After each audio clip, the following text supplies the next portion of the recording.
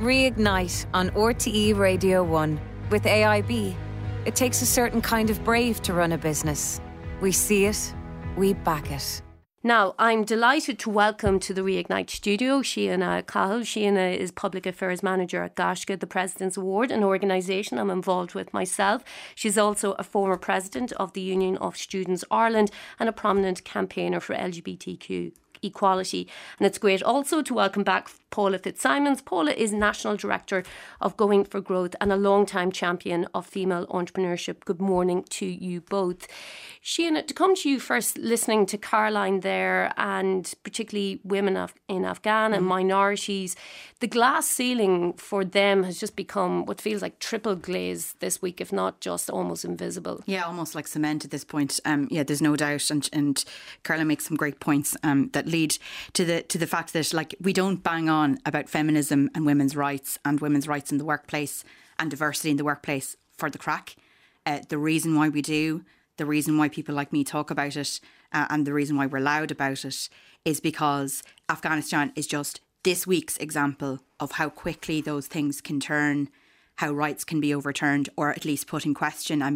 And questions like working outside the home, the question of education, the question of modest clothing, what does that look like, question of socialising and being escorted in public, all questions now sitting on the laps of every young woman and girl in Afghanistan this week. And I think don't let, I suppose, the lack of maybe inherent violence initially on our airwaves and on our video footage coming from Afghanistan lead you to think that things are going to be fine. The Taliban are still the same organisation, founded by the same and driven by the same conservative views. Even just this morning, on Twitter, I saw a woman who founded Afghanistan's only women's boarding school, actually putting the records of her female students into the fire, not to erase them, but to protect them. And I suppose the reality here is that we're sitting in studio today to talk about the glass ceiling, particularly for women in workplaces in Ireland, of all diversities and backgrounds. And we do so in a very privileged way, in the environment that we are allowed to have this conversation openly and question and challenge the system that we're in. But all the time, I think aware of, of course, how far we have come, but also how far we can fall if we don't keep moving forward. And on that, Paula, we've travelled a long distance, particularly when it comes to women in this country and particularly women in business and the supports and opportunities there. What strikes you about that journey travelled, but what is still to be done here to make sure that we are elevating women and minorities with those glass ceilings in mind? Absolutely. I think it's very interesting what Caroline said about data informing policy. And she was making the point very much that much of the data is male oriented. And in fact, if we look at what's happened around entrepreneurship here, the Global Entrepreneurship Monitor allowed us to disaggregate entrepreneurs and early stage entrepreneurs very clearly back in 2000 when Ireland came involved for the first time. And we saw that 2 men for every woman were early stage entrepreneurs. And you got a reaction, and a positive reaction, I must say, from the Department of Enterprise, who encouraged the development agencies to disaggregate their clients on the basis of gender. And we know what gets measured gets done. So I think that was an important milestone. Moving forward from that, you had the Leos and Enterprise Ireland then very focused on female entrepreneurship. But around 2006, 2007, if we knew that there were, we did know that there were 800 to 1,000 women starting a business every month. Where were they? Because they weren't on the airwaves, they weren't in the newspapers, they weren't obvious. And it seemed to me at the time that it might have to do with aspiration for growth.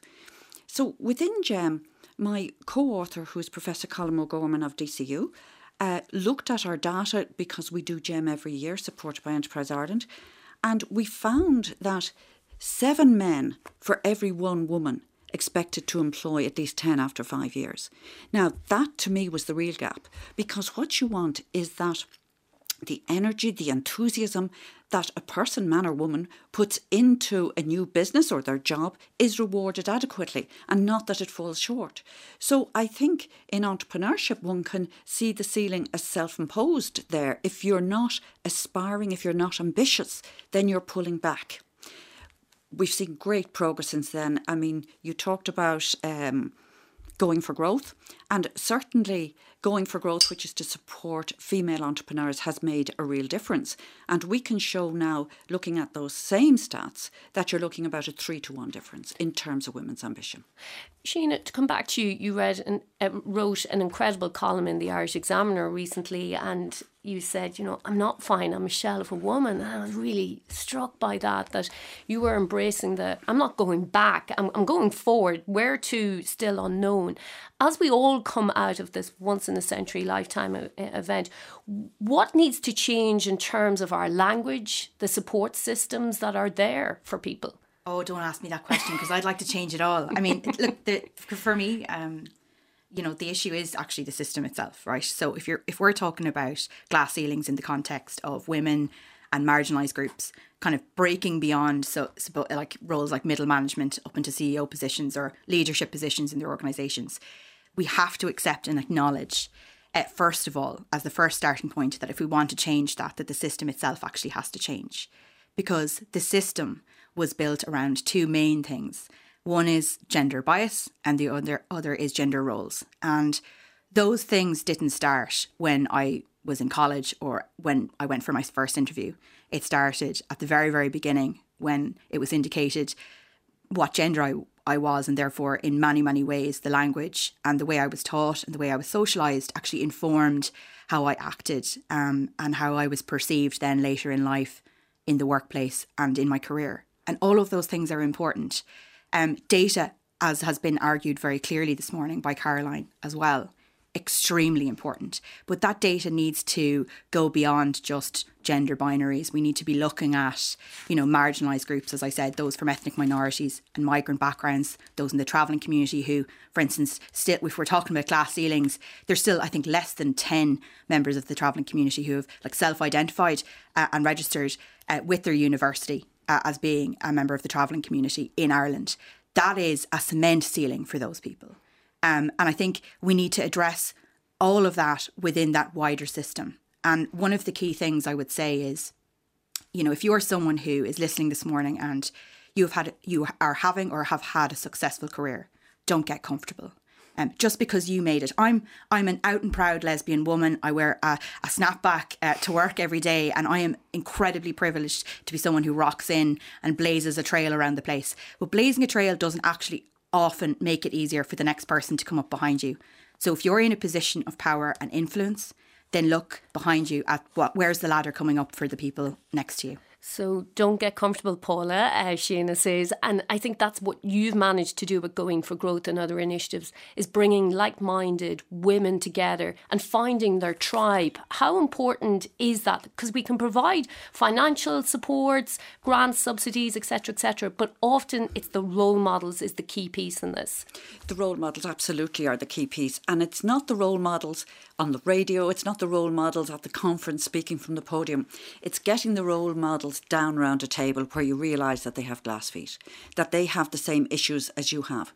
When we started Going for Growth in 2007, 2008, the people we involved at the time, Anne Herity, Mary-Ann O'Brien, Amanda Pratt, there weren't so many rounds that we could find to become lead entrepreneurs. But I know that, and they all give their time for nothing. I know you're going to be talking to Chupi later.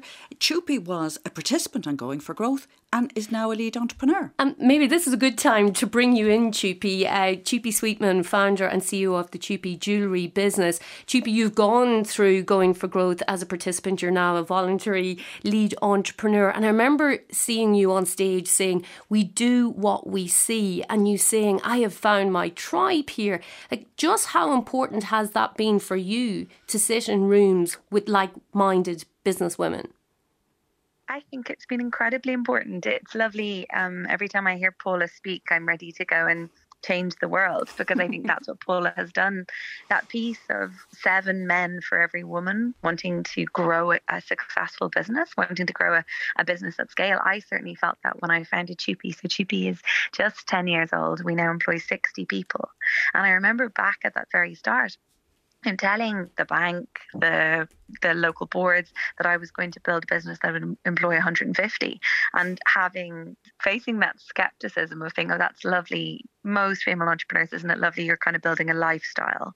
And that's such a change that we need to institute. And that's what things like Going for Growth do. It's such a phenomenal program, because I met women on that course who were as ambitious as I was. I was very privileged to have Bríd O'Donoghue, who's former chairperson of Primark, as my mentor.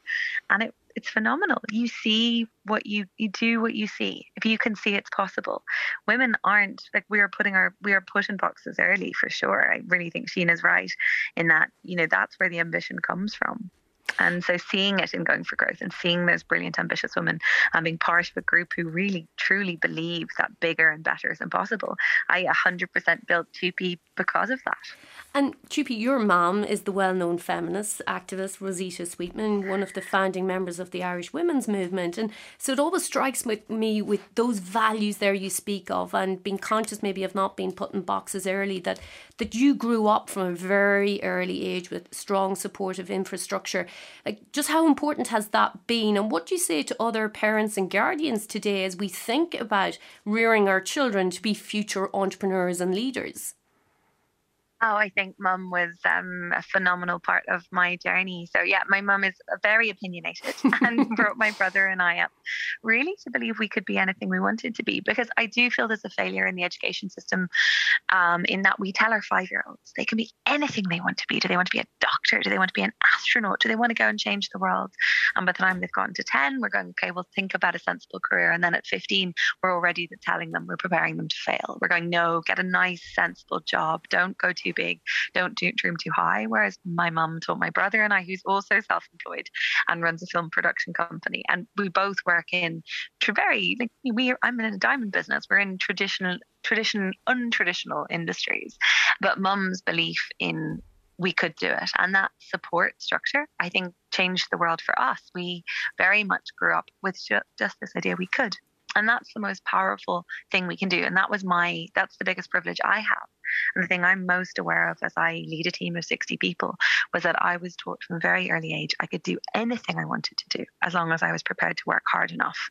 And that's the piece that is phenomenal. And that's how something like Going for Growth, how the idea of helping out. I love Sheena's thing of, extend the ladder behind you. I think about our business. We have such a brilliant team of men and women, but we're really, really trying to ensure that they grow and develop. And that's our challenge for each generation. As we come, we make a step forward. I think of all the things my mum and the women's movement did for women in Ireland. And I think about my daughter. My little girl is a year old, and the world I want her to grow up in. I want her to grow up in a world where there's none of this 7 men to 1 woman, or even 3 men to 1 woman piece, where she is the equal of all of the brilliant boys in her life.